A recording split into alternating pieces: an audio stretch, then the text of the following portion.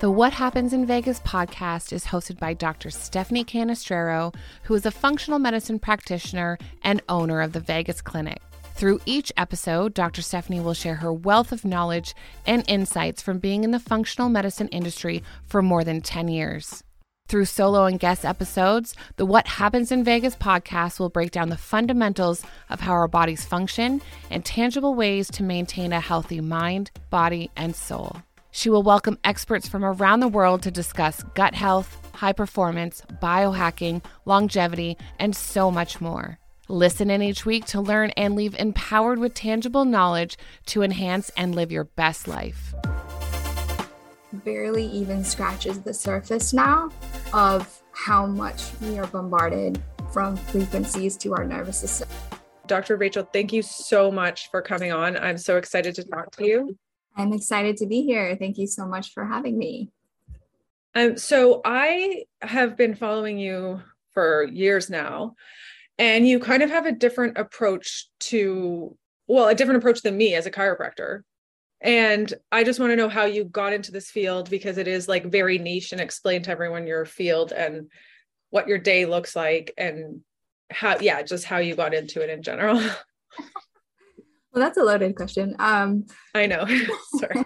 That's okay. It's funny because I don't really have, like a typical getting into chiropractic story. A lot of chiropractors do, where they have, like a magical adjustment, and, they were like, okay, this is what I want to do or what I want to go into. I got introduced to chiropractic really early on, or not really early. I was about a teenager with some back issues. It was just traditional chiropractic. And that was kind of, I grew up in a very rural country system. So that's kind of all that we were exposed to. So I remember trying that a few times because I used to play volleyball in high school. But it wasn't actually until I was in college when I came down with an infectious disease that we found out later, that it was with the help of a chiropractor that helped me not only diagnose it, but also to get the proper treatment for it. So it wasn't necessarily like I had, this coming to adjustment. It was just their ability to think outside of the box for me. Yeah. For years, I was kind of trapped in the Western system through this process. Being where I was, we didn't really know about it. We didn't really know options for it. And so we went the Western route for a couple of years, but I just kept getting sicker and sicker. And so we got introduced to a chiropractor back home who, like I said, he just thought outside the box. He helped us with situations. And so when I started seeing him for a couple of years, and I was probably about like 45% better. And I said, I got to go back to school because at this time I was 20. So I said, I got to go back to school. I got to learn. There's got to be something else that will help me. Yeah. So I went back to school. I was still very sick, but, by the grace of God, he got me through. And I was deciding at that point if I wanted to be a naturopath or if I wanted to be chiropractor. And the chiropractor just encouraged me to do chiropractic because you can kind of specialize in anything after that. So I decided to do a chiropractic school. And it was about a year into chiropractic school that I got introduced to one of my mentors who is a certified craniopath. I had no idea what it was. They don't teach this stuff in school. And it was just, I was in the right environment. I was in the right place to be introduced to the right people. I used to suffer from chronic migraines and jaw issues and neck pain and posture issues. And I kind of attributed it to all of the stuff that I dealt with prior to that, with the infections and all of those, things. I had no idea it could be involved in my brain and my nervous system because I had already had so much chiropractic care. Mm-hmm. So he really introduced me to that. That was the start of it. I trained under him for about 3 years, even after school. And then, when I relocated my practice to San Diego, I took it and I love learning. I love soaking in information. So I took the foundation of what he taught me. I really built on it. I learned way more about airway and the tongue movement, and, a lot more neurological stuff and dentistry. I work a lot with dentists and orthodontists. So is a lot more work, but I had to learn that in order to get the results that I have now for myself, but also for my patients to help them navigate these really tough cases as well. So now I have the experience to do that. But I realize that health is a combination of things.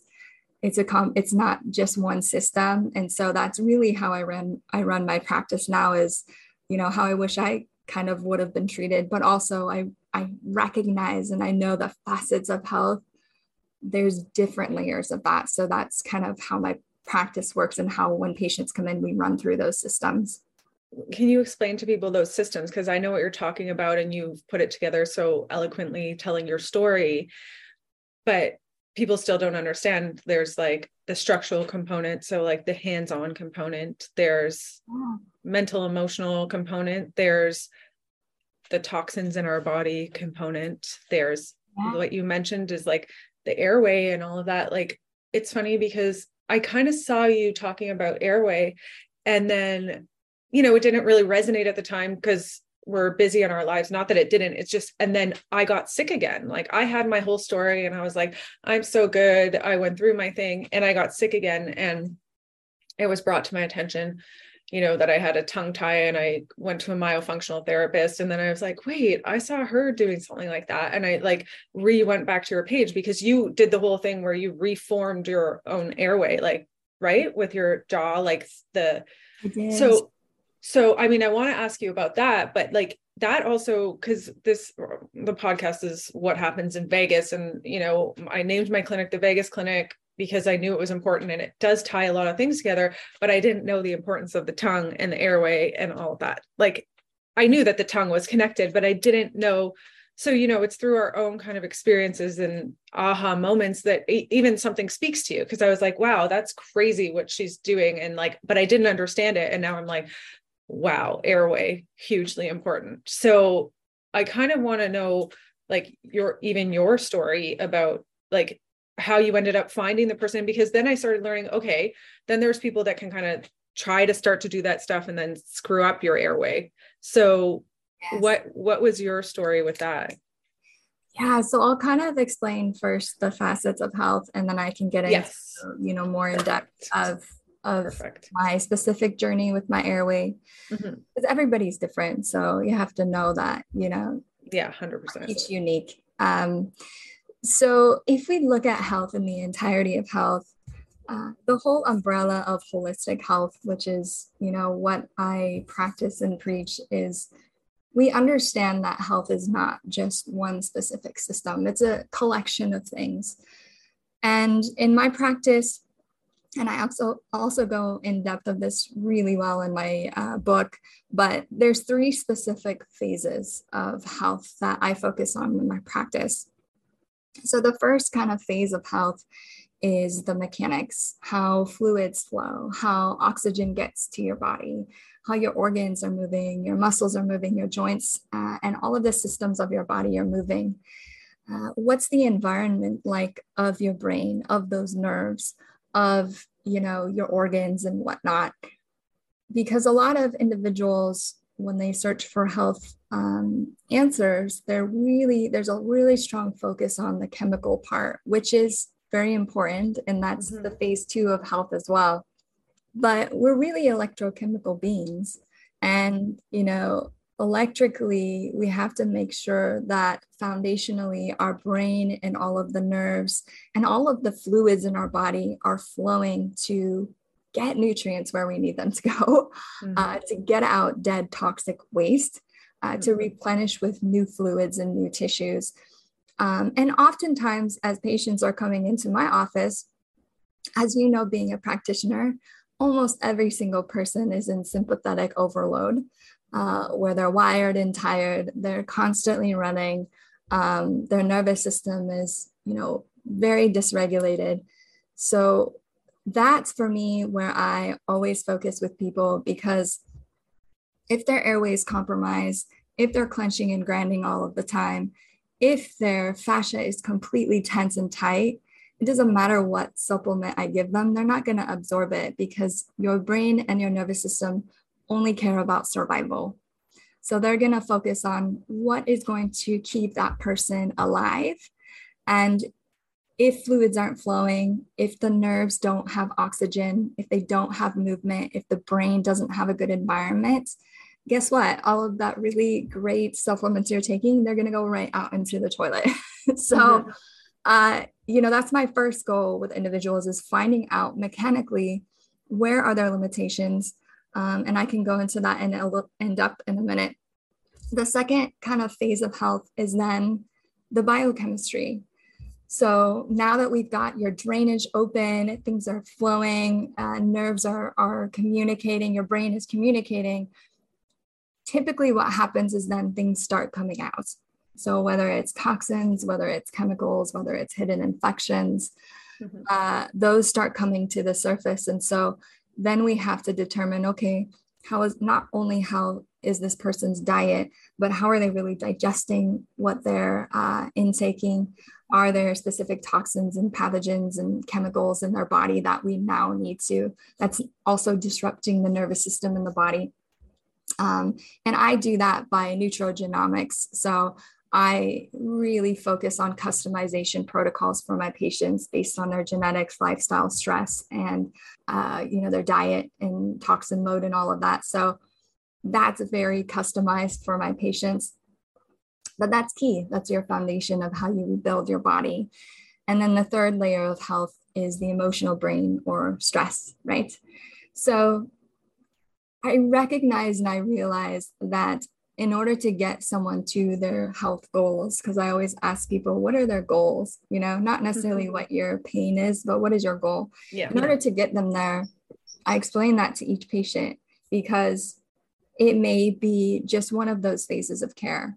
It may be, okay, we've got to this level, but now we're there, but now we need to go into this phase and we need to work on cleaning your system or whatever it is. And when they really grasp that, they do so well through my program of treatment care, and they get it and they realize the process of it's not an immediate, thing. And we recognize, okay, if we're not getting there, then there's something we're missing within those 3 phases of care. So we kind of do those. Yeah, that's amazing. And I like how you break it down. I didn't realize you wrote a book. I saw your vagus nerve ebook. Yeah. So you wrote another one. The ebook is just like a tiny little section from Okay. So I just took it from one of the chapters of my book that I released last year.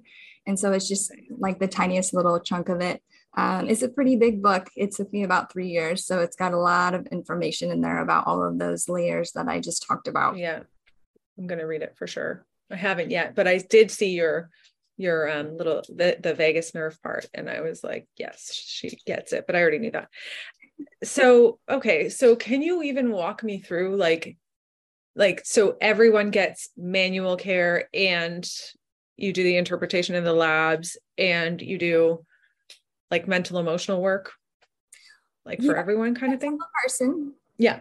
I would say a good majority will kind of go through those processes, because when individuals understand it, and when we get really clear on their goals, then they're totally on board. I will say with the advanced cranial work that I do in my office with all of the other neurological stuff, people feel different in the first session. It's just so impactful when you reset the nervous system, and get like they'll just melt on my table. So they're already like, wow, I can feel so much different. How do I keep this, maintain this? How do I elevate this? And so when my patients, I educate them really well and they understand that, then a lot of them absolutely are on board, and they're like, okay, when can I do the nutrition? Yeah, for sure. Do you do virtual too for people that want to see you virtually? Do you do that when possible? I do virtual for nutrition. Obviously I can't do it for the other. Of course. Part. But yeah, absolutely. I do virtual for the nutritional part, because that's very different too. Yeah. And do you do muscle testing? I feel like, yeah, you do. Is that a big part of is that how you choose supplements? Does it help you diagnose? Is it and tell people what muscle testing is in case they don't know. Yeah, so there's different layers of muscle testing. I was trained from the School of Applied Kinesiology, and so I took some advanced courses in learning about kinesiology testing. So I think muscle testing is kind of a loose term for things. I think so There's really a art to it, a skill to it, but it's just another tool in our toolbox. So since our bodies are electric, our nervous system firing, our hearts, if you've ever seen a heart monitor, we know that we have electricity running through our body. And because we're electrochemical beings, there can be changes that happen within that electricity of our body that affect how we function. And so when I'm looking at someone's biochemistry, absolutely, most of the time, I'm going to do labs. It's also very important to make sure you're looking at labs functionally and running the right labs for the right things, because that's also very important. It's not always just blood. And oftentimes I'll also run genetics with people to see, I use a private lab that keeps everything secure, and it's really excellent. They do these real customized programs. So I take all of that information and I say, okay, I know some of their limitations here. I know currently with the labs what's happening, but we also recognize that labs are imperfect.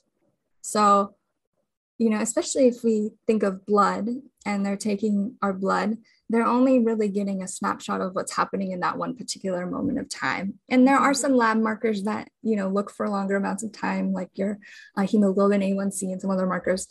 But in general, you're taking a snapshot of what's happening. So, the whole entirety of that for that person, lab testing isn't going to show that. And so you'll hear it time and time again with so many practitioners. I feel awful, but my doctor's saying my labs look great. So all the time. So we recognize, okay, there's a functional lens we have to look at labs. And one of those functional lenses is we also have to recognize that labs are imperfect. So that's kind of where kinesiology developed for the nutritional aspect. So it's been used for lots of more of the mechanical stuff for years and years and years. But then, the developers also found that there's muscle connections to organs, and there's muscle connections to different, chemical natures of our body. And, acupuncturists with Chinese medicine have known this forever with meridians. Those are the channels. So kinesiology in itself is just another tool we have in our toolkit to train the body. So I use it in combination, and I look through all of what's called methylation with people. And that's how I really specifically customize specific nutrients, all of the enzymes in their body, put it together with our labs. So yeah, I use kinesiology testing a lot. I found lots of hidden things. That's initially how they found the infections in me, because they didn't show up in labs. Yeah, of course. Yeah. So that's, where I'm able to kind of help people find real stealth hidden things there as well. Yeah. And so does that have to be in person for you, or do you do any of because the applied kinesiology is in person, right? Can you do it energetically, like from a distance? Yeah, originally I just do it in person, but with everything that happened, with people not leaving their homes, even though I never closed and did any of that nonsense. Yeah, exactly. God really helped me develop a way to do that virtually. So there's something called surrogate testing, where you can use another person through another sample of DNA. So I do that for people virtually.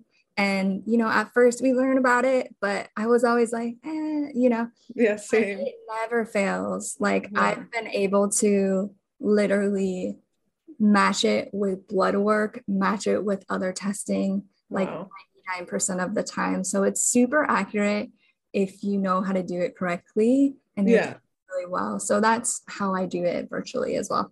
Yeah. Do you feel like if your energy's off, like you can't be as efficient one day? Do you ever go like, today I just can't muscle test, or is it? Sure. I mean, personally, no, for me, because I'm very intentional about my days and setting up my mornings. And if I feel rushed in the morning, I'll even just take a couple of minutes and before I start seeing patients Mm-hmm. But absolutely, I think it's with everything. You know, what is your intention for treating that person? What is your intention for what you find? Mm-hmm. Even when, you know, you're like, oh, okay, I think I should run that lab for that person. If you're feeling off or, you know, whatever you're feeling you might miss, that's what you need to run. So I think it's with every type of just being a practitioner, you know, it's intentionally, okay, you know, when I get to my office, like this is the time that I've designated to be all in for them. And when I leave my office, it's no more of them. Yeah. See, you sound like you have good boundaries. A lot of practitioners don't, including myself. It took me a long time to like learn that and start to actually follow that for myself and one of the lessons was the flare in my health just recently that is always teaching you something, right? Yes. But we talk about frequency and, you know, like you're talking about, like we all have frequency. And what about all of these new changes in frequency, man-made frequencies that are coming at us? Like I've personally have seen it get harder. You have to be even more intentional to help someone with this kind of change in the fields coming at people. Like, have you noticed anything like that? Oh, 1,000%. Mm-hmm. Yeah. As we, you know, live in this super technological world, we're seeing health decline, you know, and more technology can be great for some things, but, you know, it's naive to think that as an electrical being, that adding more electrical currents around you won't affect your electricity in the way that you function. Yeah. And so, you know, I talk about EMFs in my book a lot too, and how that disrupts a lot of people's nervous system. And it's just getting more and more loads. So it's not now that 5G is more, it is, but you have to think about 5G is now added on 3G and 4G and 2G. Yeah. So now we have all these Gs. All the frequencies, all the different wavelengths. Radiation poisoning, you know? Yeah. So your body then has to deal with that. And so most of my patients are educated in EMF remediation. Especially if you're living in a city, you can't avoid it. If you're living in the country, you're going to be a lot better off as far as your load of EMFs being way down, but you just can't avoid it. So you have to have EMF remediation, and you just have to be cognizant of if you're on technology all the time, not only being remediated, but also what practices are you doing in your life? Because I think a lot of people, especially when we talk about, you know, the vagus nerve and the nervous system, it's like, okay, I'm doing the stimulation, but then like 95% of the day they're stressed out all the rest. Yeah, I know. It's definitely a drop in the proverbial bucket. Yes. Or, you know, my patients come in and they're like, you know, doing so much, and they come in and they're just like, okay, you know, fix me. And I'm like, that's not how it works. It's like 1 hour out of your week, you know. I know. And I get it. I mean, life can get so busy, especially in busy seasons. Yeah. So it's really about redirecting your day, planning your day. Yeah. So what's some examples of like remediation for people for EMF if they want to, you know, lower their load or burden on their body? So I'm not an EMF expert. I work with one who I refer my patients to, because actually it's called the EMF Pro. He's a local person here. And he goes to my patients' homes and he checks for how much they will actually need to remediate their home. So most of my patients, you know, they have their home or office. My whole office is remediated, and then I wear personal protection too. So the only way to really combat radiation is you have to combat it with another form of energy to change the frequency into a harmonious frequency instead of something that hinders you. Yeah. So, you know, we used to say before 5G and all of this stuff, turn off your phone at night, turn off your Wi-Fi, don't have your phone on your body, which is all still true, but that barely even scratches the surface now of how much we are bombarded from frequencies to our nervous system. We're literally buzzing. So inevitably, the more radiated we get, the more protection we get. And that's even true for myself personally. Like before 5G, I only had to wear like a couple personal protection. Now I have to wear like 6. So it's just, you have to realize that the stronger it is, the more it's going to affect you. Yeah. What's some examples of your personal protection? Like, I think people will want to know when they're listening. Yeah. And I can actually link you to his website, because I use all of his products. There's lots of products that people find on Instagram and whatnot, and they don't really work. Yeah. You want someone that specifically tests how well they're protecting you and how well they're protecting your home with different meters and things of that nature. So he would probably be the one to ask about that. It's specific like earth elements, right? So they've crafted them in a way, I don't even know if he tells what they all are. But they're crafted in a way that basically it's called scalar energy. They turn it into a harmonious energy. So it's not a direct wave hitting your body. It's scalar. Humans are used to waves hitting them, not direct kind of radiation. No, it's just basically earth materials that I wear against my body. I have them on each of my walls of my office because, I share the office with other people. And so I don't share Wi-Fi. Their energy. So it's basically just different elements. And then, we do all those safe practices too. Like, I don't wear anything Bluetooth on my body. I don't wear the headphones. I don't wear the watches. I don't wear the sleep meters. And that's such a scam. Like, people get they're on your body all day. Yeah, people get those sleep meters and, they're like, well, I'm trying to do something healthy and see how I'm sleeping. And like, it's actually disrupting your sleep. I know. So, all of those safe things to help as much as I can. When I go on an airplane, that's more radiation. So I'm going to do practices after that. So that's a whole other topic, but.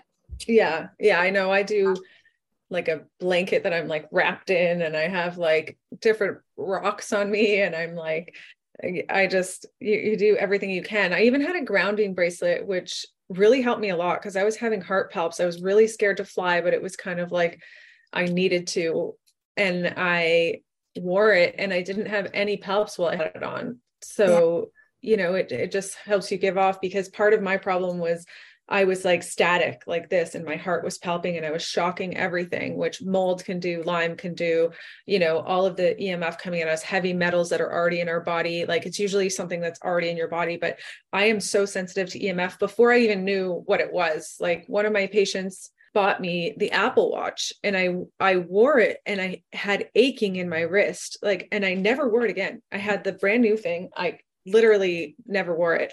And that was just me. And then I just saw it like everywhere. And then there's all these different wearables, and I'm wearing hardwired headphones. Like, I tried to put those headphones in once. It was like, I'm still working on my frequency. So I know exactly what you're kind of getting at, but I just find that it's really important to mitigate, or, go on the earth and ground and all of the stuff to help you kind of get rid of that, like dirty electricity in your body, like depolarize it onto something else. So like, for people that aren't feeling well or super anxious, that can be part of it too. Absolutely.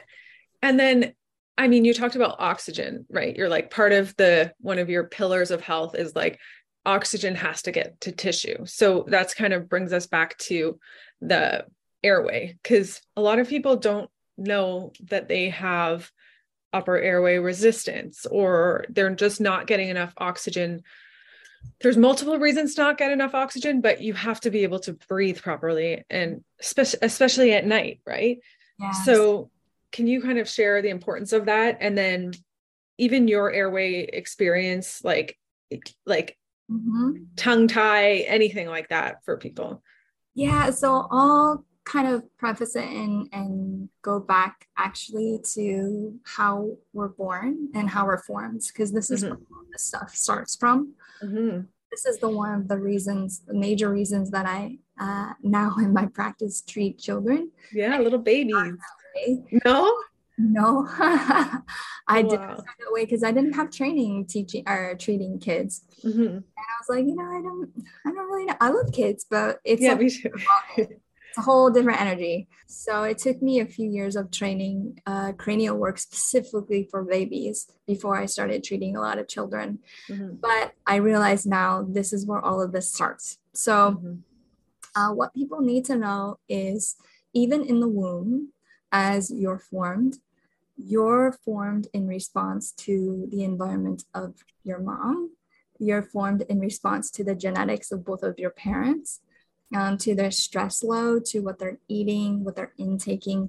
That's how your body is formed, right?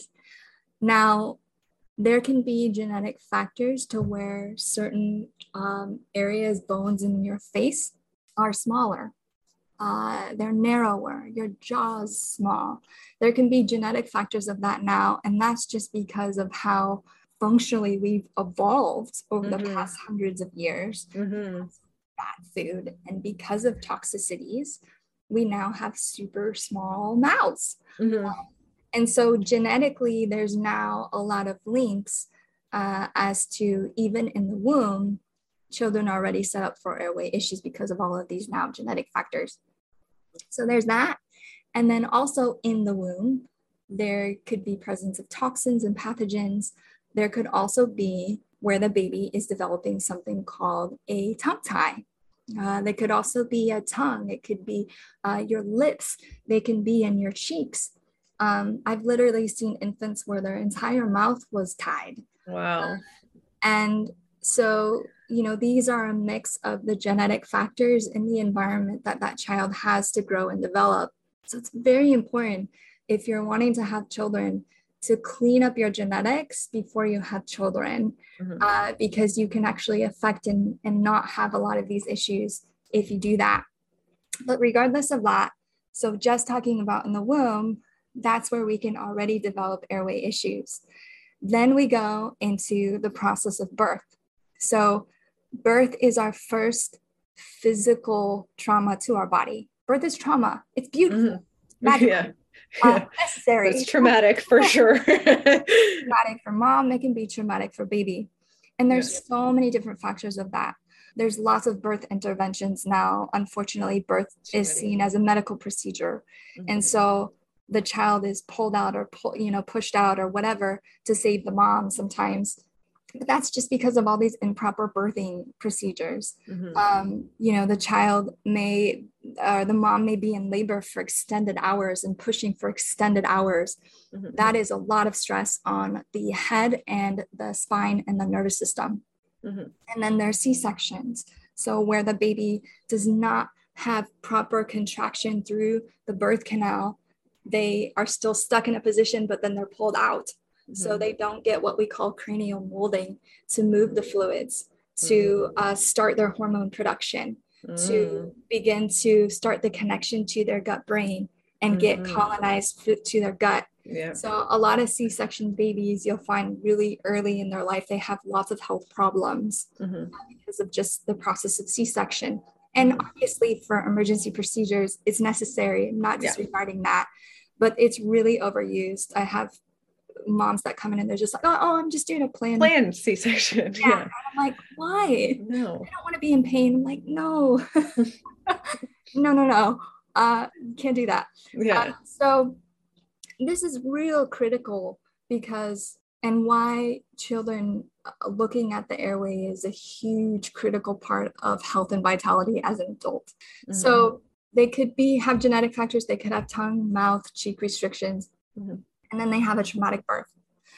And then the parent doesn't really breastfeed them because they're having all of these challenges with breastfeeding because of all those things. Because of the ties. And so there's just a lack of education, even a lot of lactation consultants, if they do end up getting that. A lot of pediatricians, they're only taught about 1 hour or maybe a couple hours, maybe one little course about tongue ties. So someone really taking the time to learn about it, we can screen properly for these things. So for me personally, I don't know a whole lot about my birth. I think it was pretty quick, but I definitely had a tongue tie. I had lip and cheek ties. Mm-hmm. I had I still have quite a bit of narrow face, even though I've fixed some of it. There's just limitations as an adult to how much you can do. Yeah. But I posted a video a couple weeks ago just about kind of my airway journey, and it's in my highlights.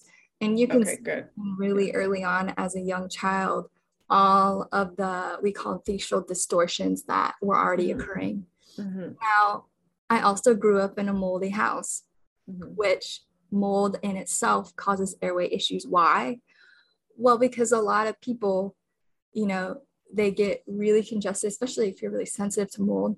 And then they start becoming mouth breathers because they can't breathe.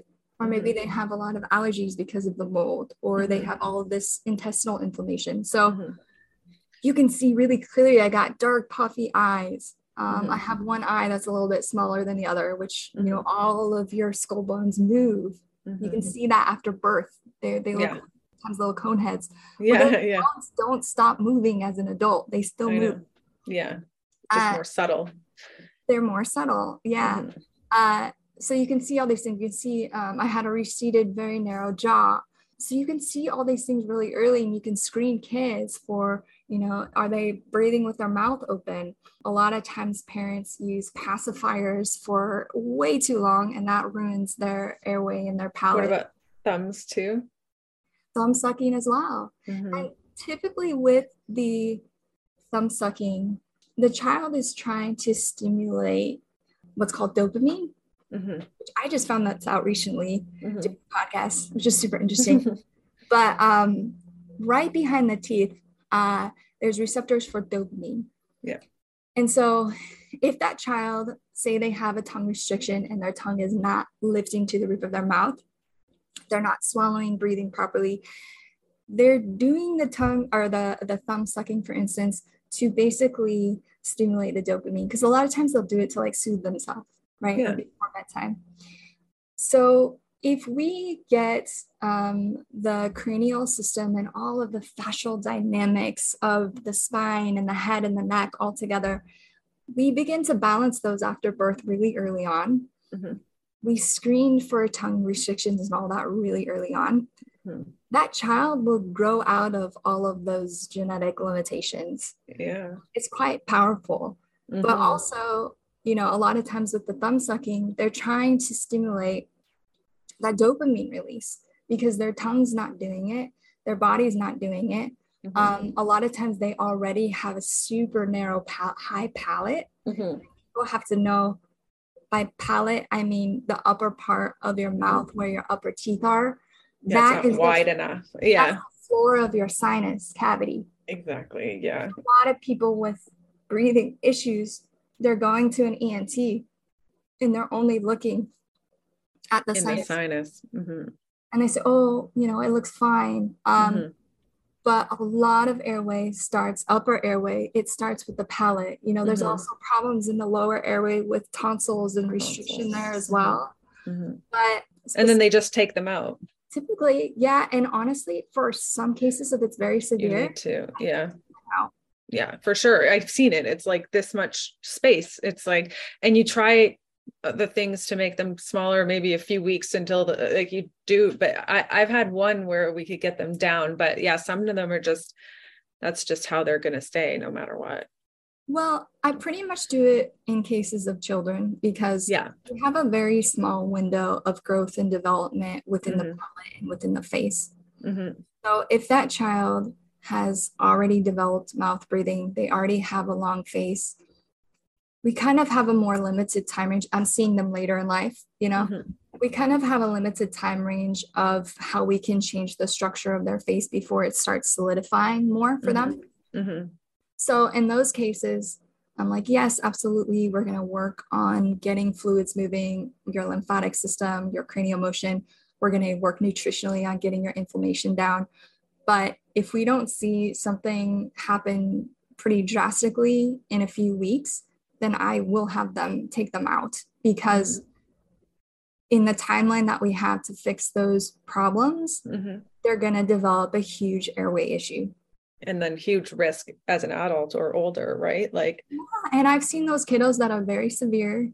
I mean, usually they have all these other things going on, but I mean, even just removing the tonsils, for instance, and the tongue restriction, usually I'll have them do it at the same time with a pediatric ENT here. A lot of the parents, that's not a lot of kids I do that, but the ones that I do, the parents will say, oh my gosh, like they're not disruptive anymore. They can totally focus. They're going to the bathroom better. Like, their nervous system isn't so stressed because they don't have oxygen. You have to realize that oxygen is key for survival. So if you are restricted in your oxygen, if you're clenching and grinding your teeth, that's a huge sign that your oxygen is deficient. If you can't fully breathe out of your nose, or if you do find yourself waking up in the morning and your mouth is dry, your mouth breathing all night, you can have chest tightness for sure. You can get chronic sinus infections. A lot of teeth infections are because you're not, a lot of the bacteria in our mouth, they like not having oxygen. So if you're not exchanging oxygen, breathing through your nose properly, then you're going to be predispositioned to a lot of mouth infections, gut infections even. So, we all go back, and this kind of focuses in that first phase of health again, is if someone is an airway case, then that is kind of the first tier that we need to focus on, because you can do relaxation stuff quite often, but there's every time they chew food, every time they swallow, their body is going to go back into sympathetic dominance, especially if they have a tongue tie too, because they're not going to be able to breathe all the way into their diaphragm well. So, we have all these tools that are extremely valid and extremely helpful to help people get back into parasympathetic, but airway issues are very challenging to get a patient to remain in that. And you'll see that, the patients will keep coming in for the same things. And that's because they're not getting enough oxygen. Yeah. So it's really key there. It feels like it's almost everyone now. Like, do you know what I mean? Like everyone has sleep apnea, everyone has a CPAP, everyone, like it's so, but I guess it's just more toxic. And then there's the whole weakening of your nervous system. Like if you already have a low tongue posture, can it go lower? Like, do you know what I mean? Because or people that didn't snore are all of a sudden like snoring a ton, which is one of the more obvious signs of like upper or airway problems at all. But it's I find it really interesting. It's definitely more common. And all of those things I mentioned previously, the genetics, the birth, did they get some body work care after birth? That's really important. Did they deal with the tongue tie and all of that stuff? Very important. And we just have more education about that stuff now. Did they breastfeed, or were they put straight on a formula, which is super inflammatory, a lot of them, and creates congestion. You'll hear them. There's babies snoring. Yeah, exactly. Because they're already developing airway issues because the formula is not real food. So, there's all those things. And then as an adult, of course, there's, super fast-paced society. There's toxic load, a lot of toxic load. So much. A lot of people then as an adult, which is part of what I had to undo, is they'll get braces, or they'll get specific types of orthodontia, and it's not the right. Yeah. Or they didn't fix their tongue. I heard that you can get these braces, and then if your tongue is the wrong posture, you just keep giving yourself buck teeth or whatever it is, because like we do still have that is evidence that there's still some sort of ability to change even adults, right? Because you can straighten their teeth and then they go back. Yeah. But so my process of what I went through, and this is how I with babies is a bit different because they don't have all these patterns that we learned as an adult. So teeth are an extension of bone. Okay. Your teeth grow in response to how all of your bones are moving up here. So you can see this even as a child, but if we're just talking about an adult and they have crowded teeth, that's usually why people go get braces, is because aesthetically they want their teeth to look nicer. But you have to realize that teeth are an extension of bone. And so if we go in and we pull those teeth a certain direction, but we did not fix neurologically, tension-wise, why the teeth were in that position, what's going to happen? Oh, well, that's going to super confuse your brain because your brain grew those teeth there for a reason. So as an adult, we have to know, okay, there's a bit of backpedaling we have to do to get you to where you want to go. Do they have, first, I always work on cranial and opening all this up. Secondly, if they have a tongue tie, they probably developed all of these improper mouth postures, mouth breathing. They're swallowing not correctly. They're not breathing correctly. So I have to go back with my patients and either refer to the myofunctional therapist they're called to help them retrain that. And then we go through the tongue tie release if they need that. And then we say, okay, depending on how they're doing, depending on how narrow their palate, because if you have crooked teeth, you most likely have a very narrow palate, and not just width, also front to back is also a narrowness there as well. So you have to get properly examined which way. Then there's lots of possibilities of how to then expand that. So that's a process you do before going in and straightening your teeth, because a lot of individuals like myself as a teen, I had braces, but they just tried to, straighten my teeth at first. And I came out of braces with extreme migraines, further posture problems, back problems, because you have to know that there's a fascial system in your body and everything is connected.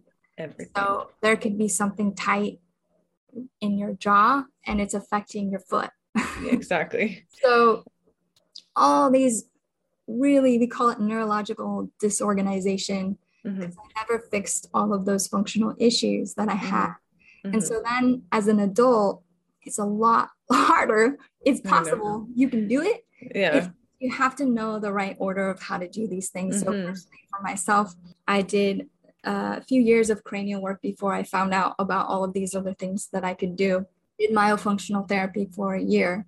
Then I finally got my tongue released, my lips, my cheeks released. Okay. That in itself gave me a lot of neck relief, jaw release. Wow. But I'm excited. I'm getting my tongue and fascia cut. They said it's like a very bad tongue tie. So yeah. I physically felt like my shoulders dropped when they were lasering my tongue. Wow. So it's quite a different feeling. And super important to take off those, things that are pulling. And then after that, I knew, then I had to make a decision. And this is how I guide my patients. Do you want to now at this point fix where the airway is compromised? Or do you want to just stay where we've got you and try to optimize from with what you have? Because what I did is not everybody's forte. It's tough. So I made the decision, okay, I'm going to start working on taking a couple of years and fixing my airway. So I did some conservative measures first, which I recommend hugely for children. You do not have to do harsh expanders and all of this headgear. Like the munchy stuff? I did something called the ALF appliance. Okay. But there's also other ones for children. There's lots of them now. There's the BioBrace, there's the ALF, there's something called the Cruise, there's something called the DNA appliance. So every one of those appliances, you work with your airway dentist on which best would fit your child's personality. Some of those you just take in and out. Some of those they stay in there. So different ones work differently for different children. And so that's, what you'll decide was best for them. I tried the ALF appliance. It did expand me a little bit, but I was so narrow that I just didn't feel much different. And I was still severely clenching, and I was still having to wear appliances at night in my bottom teeth just to help all of the clenching. So then I found someone near LA who did the procedure on myself where I had something actually implanted into my palate and pulled it apart. So that took Is a it lot. like this slow expander with a key? It is a key, but Yeah. it's actually drilled into your head. Ah, Yes. So this went against all of my cranial knowledge. I was like, it took me a while to, yeah.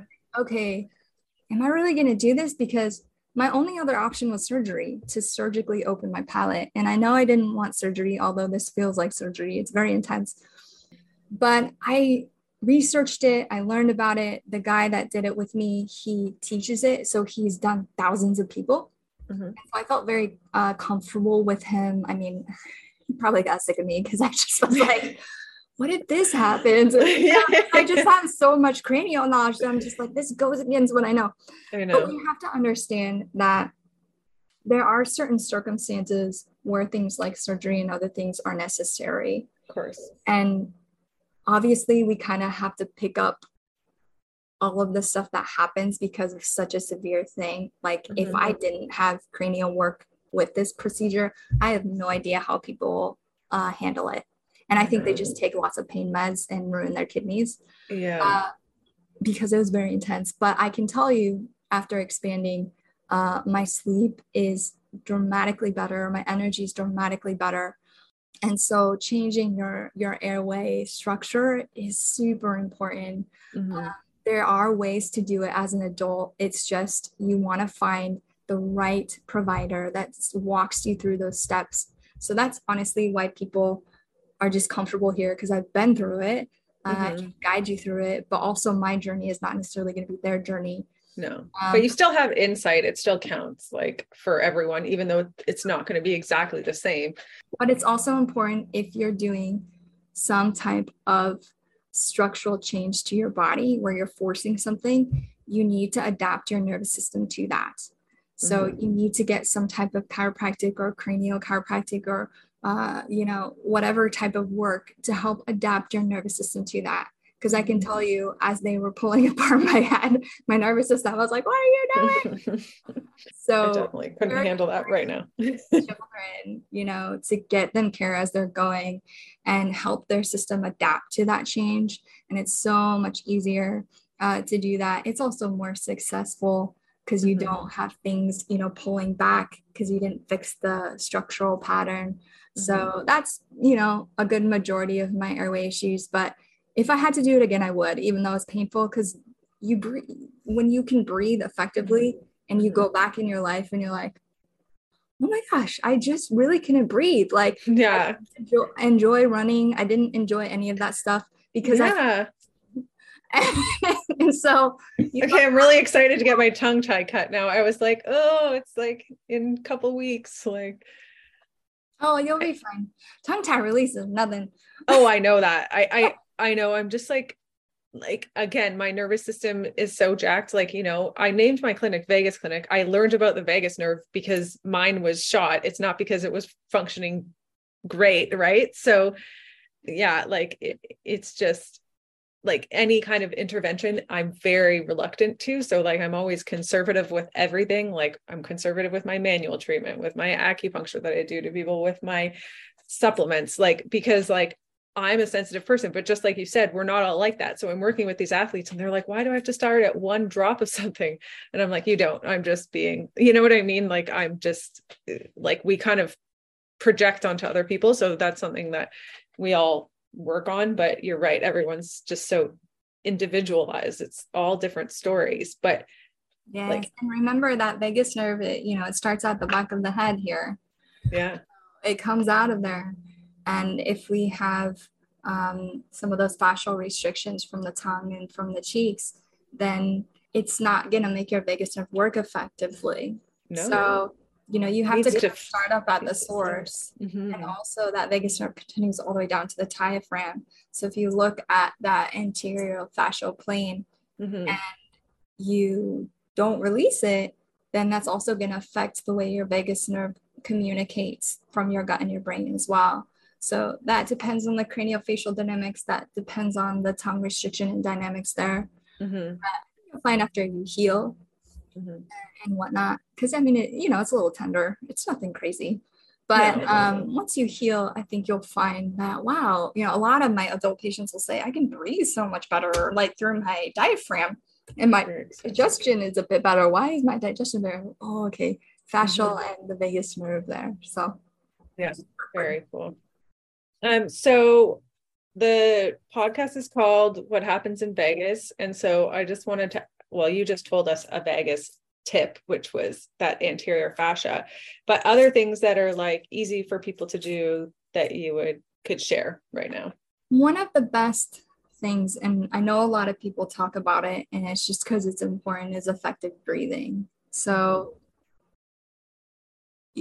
breathing through your nose is really critical to stimulating your nervous system and relaxing your nervous system. So I typically have to teach my patients, if they've had all of these problems, how to properly breathe through their diaphragm. So they engage the vagus nerve, but then also with their tongue to the roof of their mouth, through their nose to exchange nitric oxide. So oftentimes just learning how to properly breathe is, and doing that even maybe while you're sitting in the sun, to get some stimulation to your nervous system as well. If it's a cloudy, rainy day, you can use little hacks like red light therapy or something like that. Those all kind of feed your nervous system. And so breathing in itself for a lot of my patients is just breathing properly, I should say, is what really gets them more sustained there. And even in their everyday life, if they're working out or they're lifting kids or whatever, if they've trained it well enough, then, they can remain in that kind of parasympathetic mode. I give lots of other tips for the vagus nerve in my book. But again, nerves need oxygen, they need movement, and they need fluid. If they don't have that, if they're stuck in pulling, then some of these activations probably aren't going to be too helpful until you actually release some of those things. And then you'll find that it will be more successful for you. So where can people find you? Because, we've brought up a lot of important topics, but, there's always so much more. Yeah. Well, social media, they can follow me. Dr. Rachel is my Instagram. I think my TikTok is Dr. Rachel Hamel. My website is drrachelhamel.com, where they can sign up for my blog, which I do every few months. I have my own podcast called Unfiltered Healing Podcast, where I interview some awesome people too. Yeah, they can now, I do like 10-minute phone consults for free in my practice. So if someone has a question, maybe before, scheduling with me, or just like who to see for themselves, I offer those as well. Amazing. Thank you. On Amazon as well. Your book, what's it called? It's called Freedom Brain. Oh, I like it. I'm going to read it right after this tonight. I'm going to start. Okay. Thank you so much. Thank you for your time. Thank you for all the amazing information. And I can't wait for everyone to hear this. Thank you for having me. Thank you so much for listening to the What Happens in Vagus podcast. To help support the show, please leave us a rating and review. Also, head to vagusclinic.com, that's VAGUS clinic.com, to check out free resources, how to work with us, and more.